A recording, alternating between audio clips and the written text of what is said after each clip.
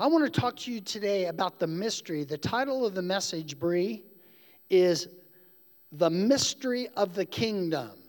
The mystery of the kingdom. If you would open your Bibles to Romans 16. Romans 16, 25 and 26 actually defines what Paul calls a mystery. It actually defines it. Romans chapter 16, verse 25 and 26.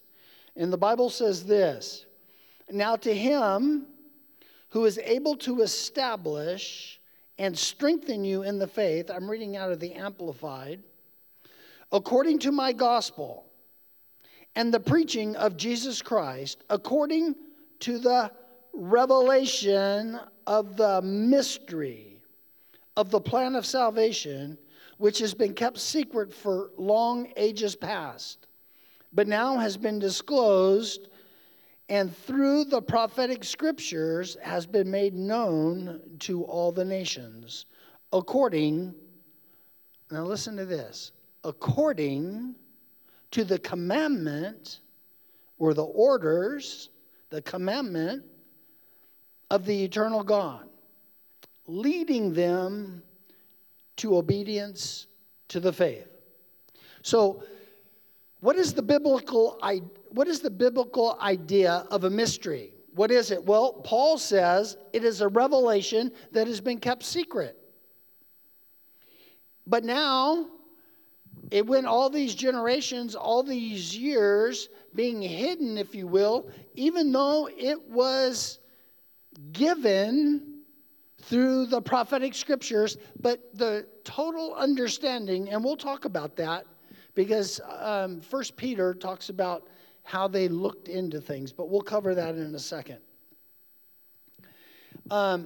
It is something that has been made known to the nations. And it came into being when God commanded it to come into being.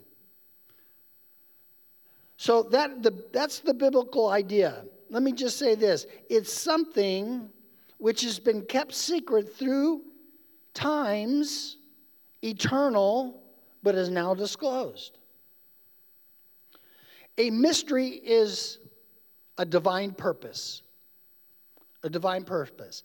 The mystery of the kingdom of God is the kingdom of God. See, let me just say this. You know, when you look at the book of Daniel and you study the kingdom from the thought of Daniel, he thought that the kingdom of God would come when the Messiah came.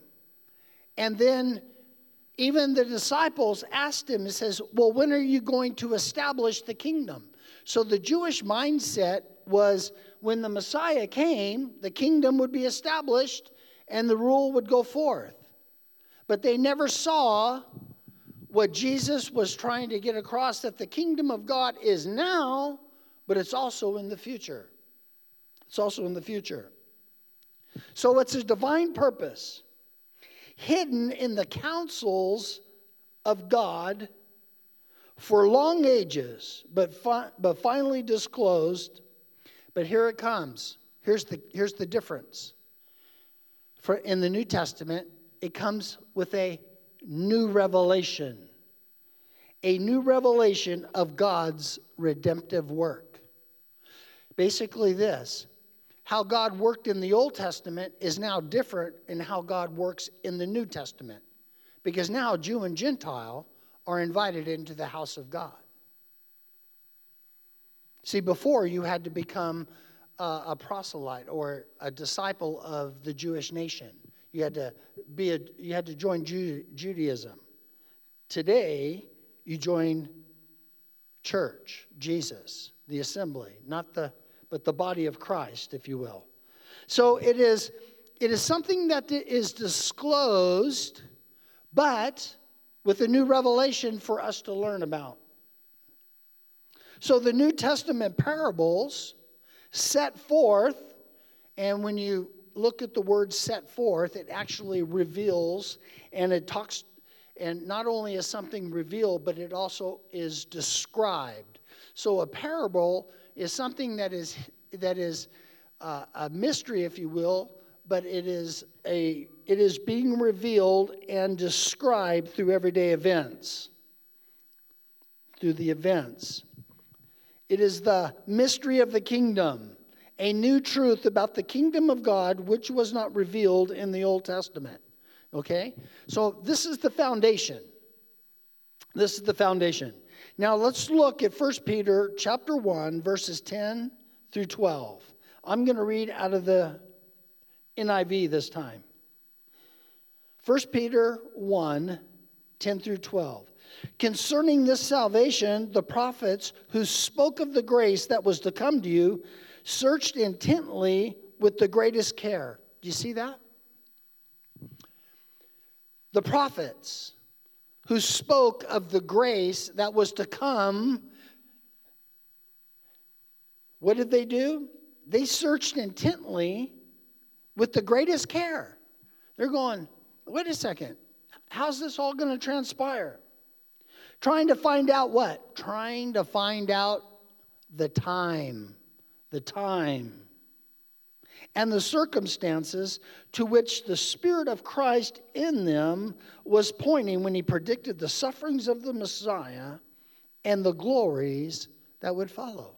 A major shift in the prophetic, even in the Old Testament, trying to set the people of God, the Jewish people at that time, trying to set them up to receive the Messiah, even to receive Jesus. It was revealed to them that they were not serving themselves, but you, when they spoke of the things that have been told you by those who have preached the gospel to you by the Holy Spirit, sent from heaven. Even angels long to look into these things. So there was this, even though God was starting to unfold things through the prophets, he still kept this mystery in a way secret until Jesus came. And even the Baptist, John the Baptist said, the kingdom of God is at hand. Repent. Repent. So even John the Baptist, because remember when John the Baptist was in prison? He asked, are you the Messiah? Are you the one that was to come? In other words, he believed, but he still in his mind was not exactly sure how it was going to play out. You see what I'm saying? There wasn't a lot of explanations. There was the suffering servant in Isaiah 53. But even then, a lot of the Jewish people are still looking for that suffering servant.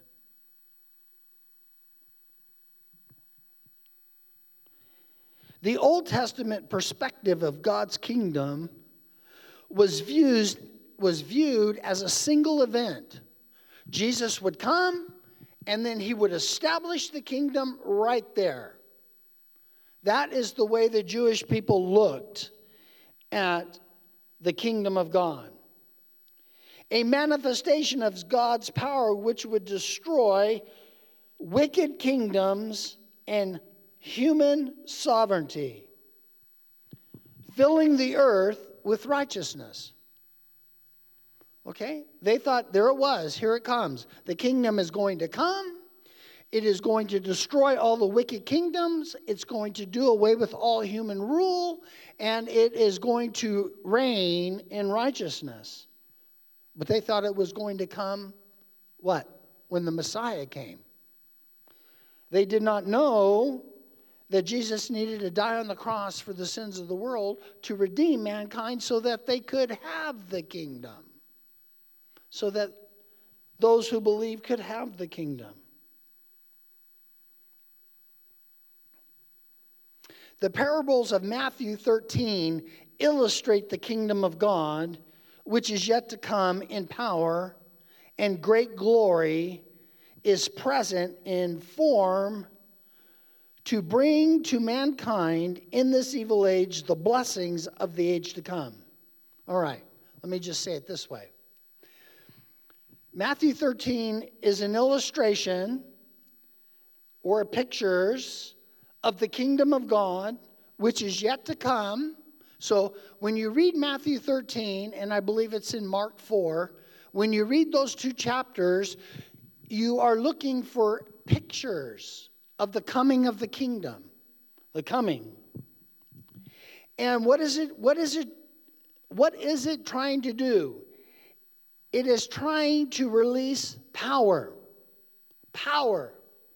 So the illustrations or the pictures or the understanding of revelatory knowledge will bring you into a realm of power that the kingdom of God wants us to enter into.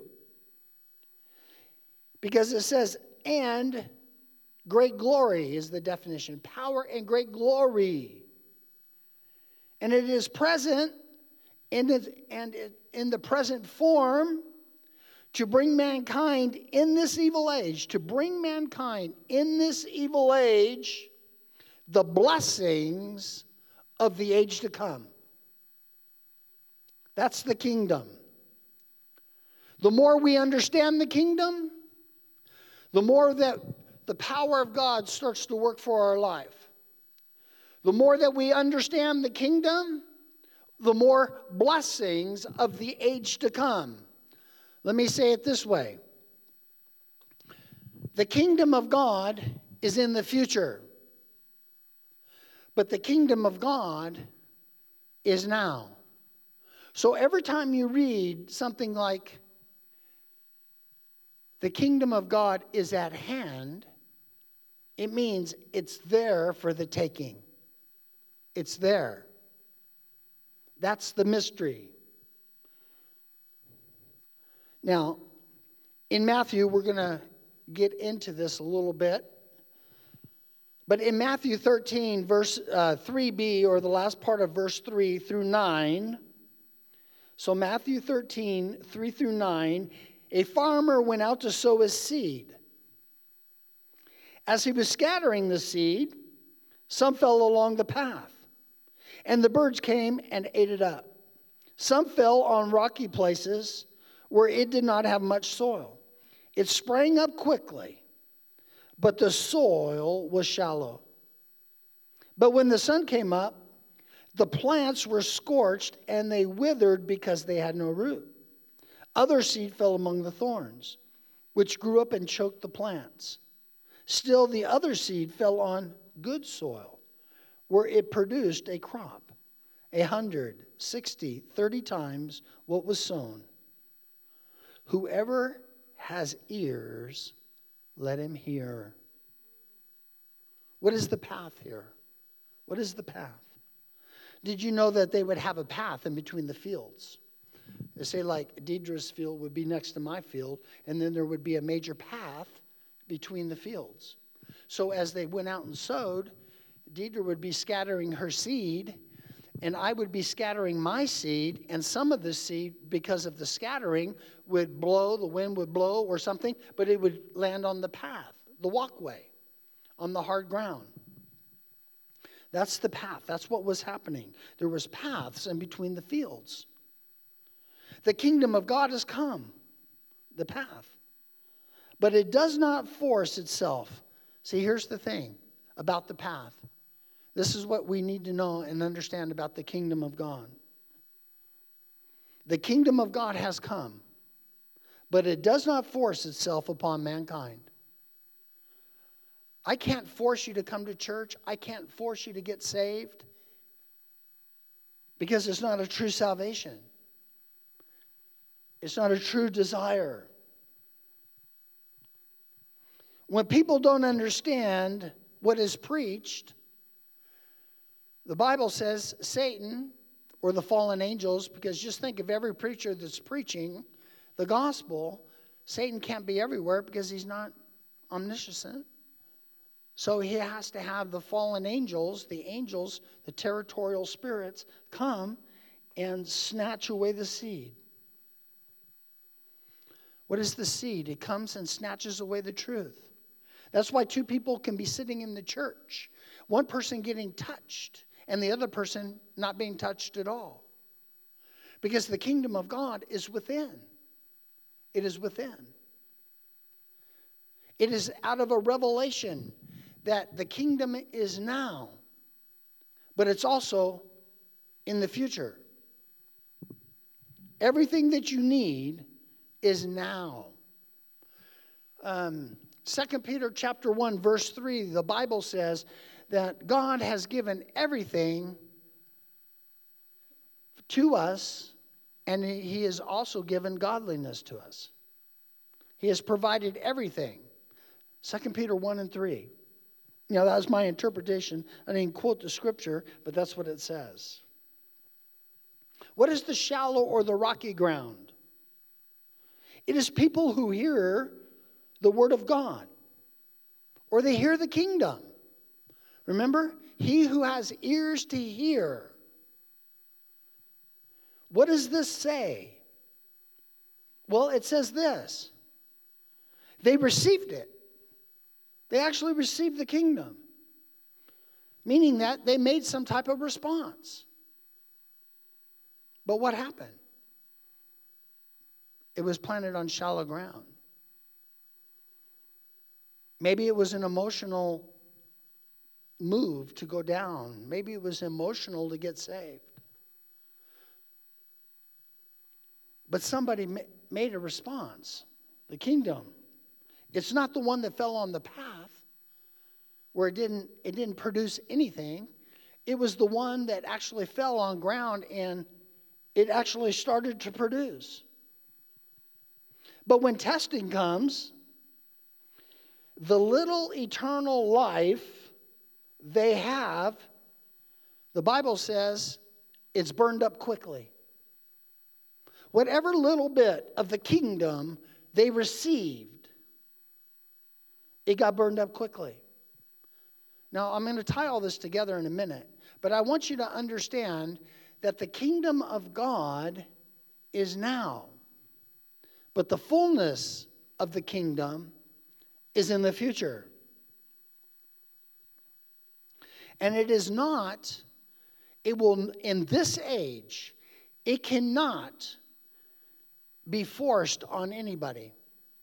Jesus will not force anybody. That's the mystery. What about thorny ground? They receive the kingdom. They believe. They show evidence of eternal life. However, the Bible teaches, or Jesus teaches, the cares of this age, or how about this? The enjoyments of this world. The enjoyments of the world. Stop any type of transformation that the eternal life or the reception of that eternal life. And the cares of this world come in and choke out that eternal life or that transformation. Not only is it now a little bit of life and then burned up quickly, but now it is the reception of eternal life, the beginning of a transformation of eternal life, and then the cares of this world come in and choke that eternal life eventually out. You know my little light of mine? I'm going to let it shine. You see? What does it say?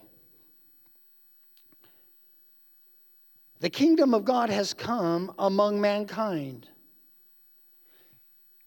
And yet, mankind can reject it in any phase of anyone's life.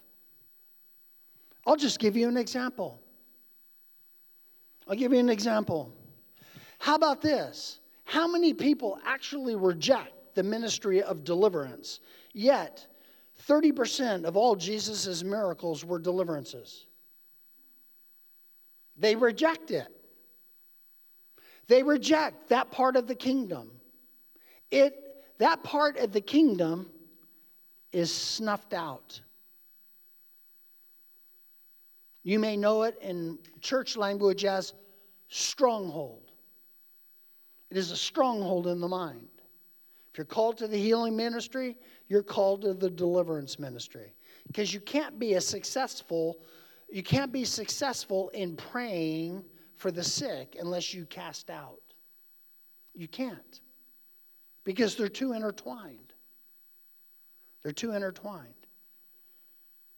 Now, you'll have success in healing, but like the healing ministers today, they say, 25 to 35% get healed in their meetings.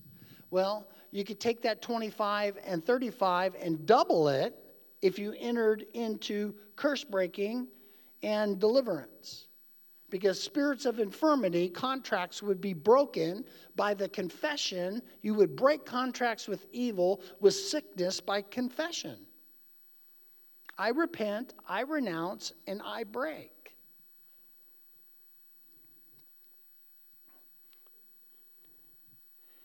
See, the kingdom of God has come among man, but it can be totally rejected. Or it can be rejected in part. Look what happened to a lot of the people in the New Testament.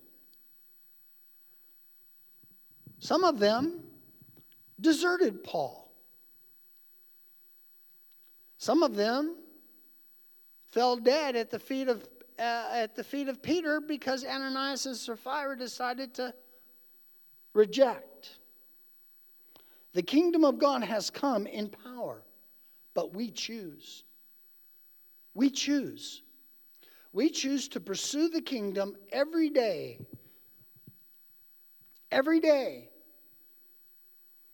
That's the only way the kingdom comes. This is why Paul can go on to say that I need to know him. I need to know him.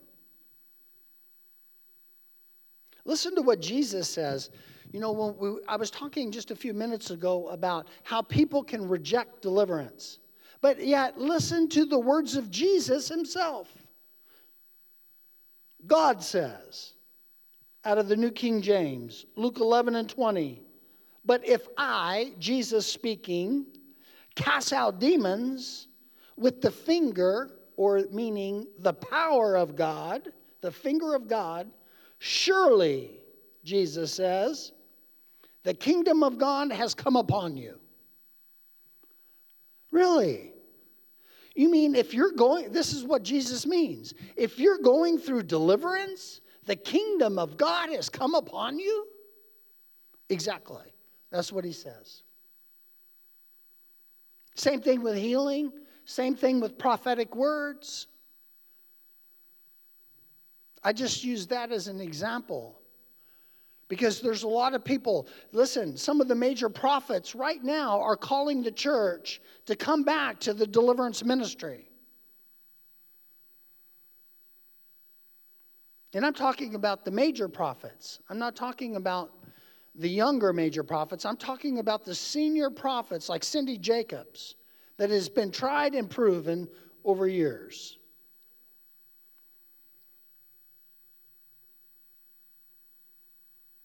That's why back in, I think I've said this before, that's why when we met and we were laying out our agenda for 2021, I was talking to them, I said, I'm feeling that we need to get back to doing a corporate deliverance service on Friday nights.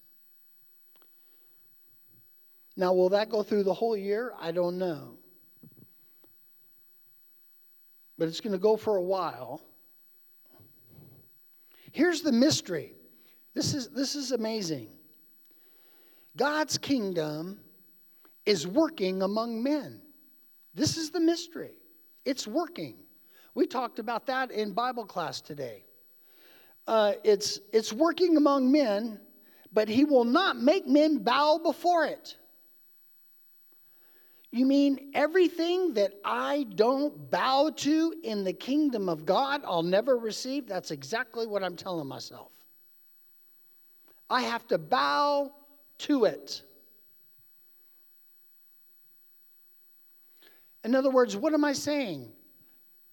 Along the way, mankind in the kingdom or out of the kingdom is making choices.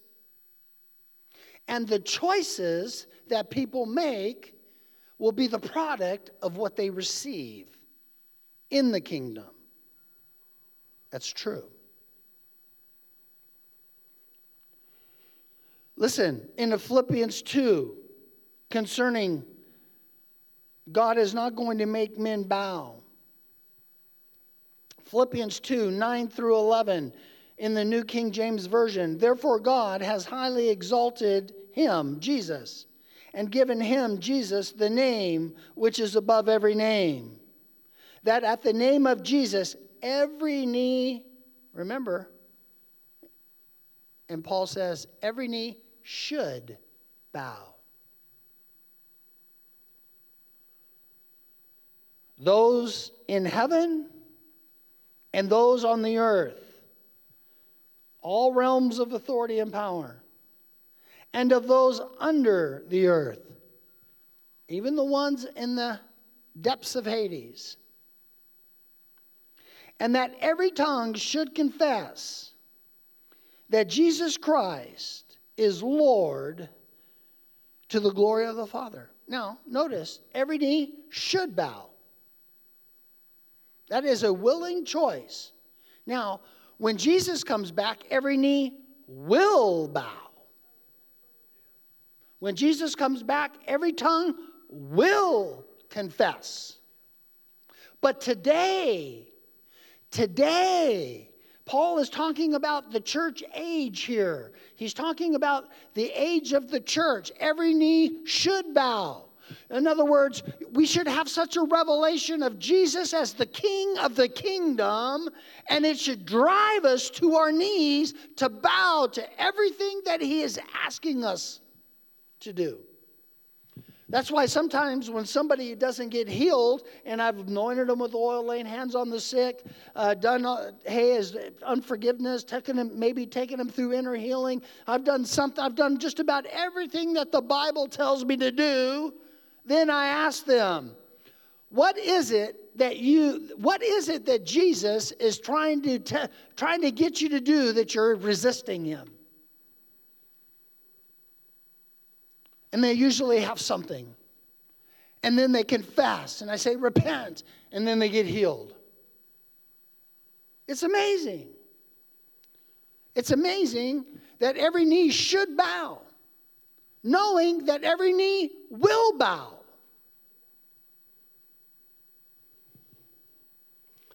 Notice that it's every tongue should confess. But every knee or every tongue will confess that Jesus is Lord. You know, even the demons don't like to do this. I used to make those demons in my early days, I used to make them confess that Jesus is Lord. They didn't like that. And a lot of times they would say, Jesus will be Lord.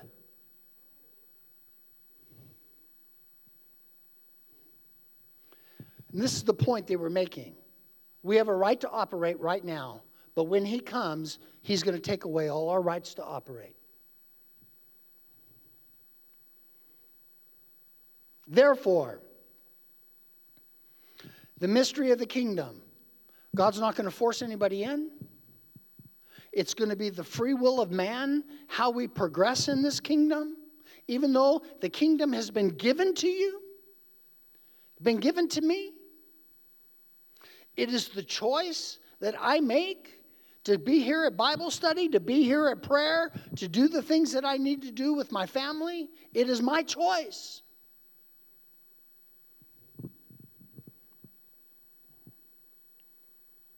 I think what most everybody in the body of Christ that has survived anywhere over 5 years needs to pay attention to number 3, which is the enjoyment of this world. I have so many people that like to have, and there's nothing wrong with this stuff, but it is placing it someplace above what they're supposed to be doing. They come with season tickets to the Cowboys or the Mavericks or something. Therefore, the kingdom comes to a willing heart and a submissive will. You know what? I think most of us want to submit. But we need to understand there is a nature that, this nature on the inside that wants to resist. And it blocks the willing heart. It blocks the willing heart. Because it's in the heart that David says, give me, Psalm 51, give me a clean heart, O God. It means change my nature. And then the product here is some will 30, some 60, and some 100. In other words, those who choose to bow will receive greater things in this age than in the age to come. And I really hate to tell you, but there are rewards in heaven. You can't read Mark chapter 10 and Jesus is teaching there somewhere around the 35th verse about the riches and the rewards when Peter says, well, Lord, we've given up everything to follow you. And he says, not only will you have a reward in this life, but you'll have a reward in the life to come. There are rewards for sacrificing and coming out of this world. Not everybody will be the same in the kingdom of heaven. It is our day-to-day choices. It's our life choices. You're saying, oh, Brother Bruce, you preach a hard gospel. No, I'm here to tell you, this is the road. I have to walk this road myself. The good seed means the sons of the kingdom. The weeds are the sons of the evil one. The harvest is the close of this age in this parable. Look at verses in Matthew 13, 38 and 39. It is the close of the age. At the end of this age, the angels will come and separate. Uh-oh. Maybe I should rebel a little people here. What did Jesus actually just say? At the end of this age, the angels will come and separate. At the end of the age, the day of the Lord. Doesn't look like a little 7-year relief. At the end of the age, the angels will come and separate the wheat from the tares.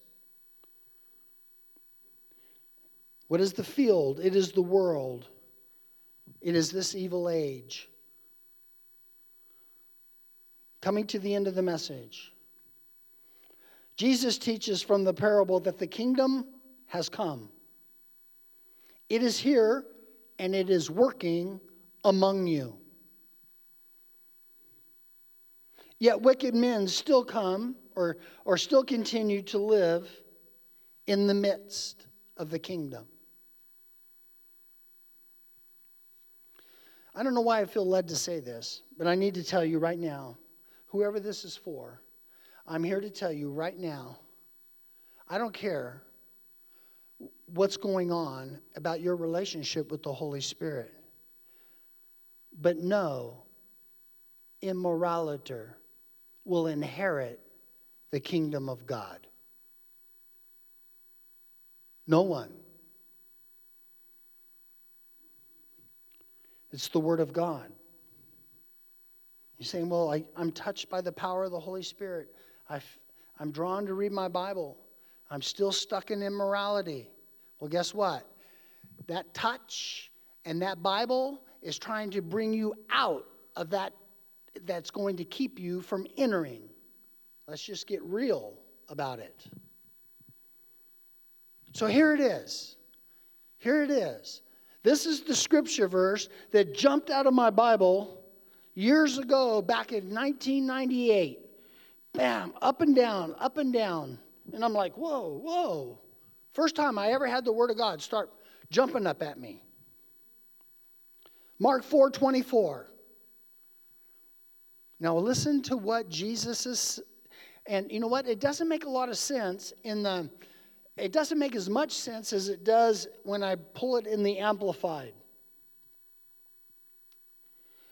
Then he said to them, pay attention to what you hear. Remember, he who has ears to hear about the kingdom. Today you have heard the kingdom. And we'll get into it a lot deeper as we go. But your own standard, listen to this, the Amplified. By your own standard of measurement, that is, to the extent that you study spiritual truth and apply godly wisdom, it will be measured to you. Doesn't it just say what I just preached? Doesn't it say that it's going to be my choice to bow? It's going to be my choice to yield? By my own standard of measurement. That means whatever measure I'm willing to allow to come in from the kingdom.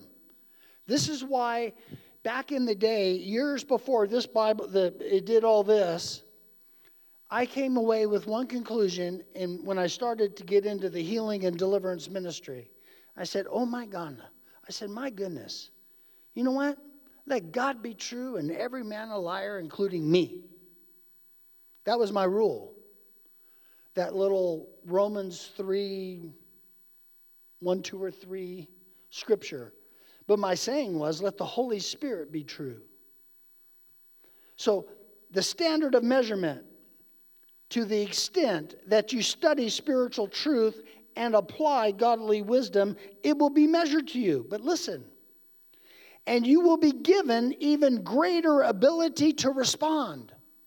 Not only will you be able to respond to the measure that you apply godly truth to, but God will give you even a greater measurement to respond to. A greater ability to respond to even truths that you did not seek out. How about all this stuff? You know, God, I'm going to tell a quick story and then I'm done. This is the quick story. I'm on my way. I think I've shared it before, but the very first time I realized that I was in a major God encounter, I was at a lady's house with the team members, and we were there to do a deliverance session. She was part of the deliverance team that I was a part of in 1998, 1999.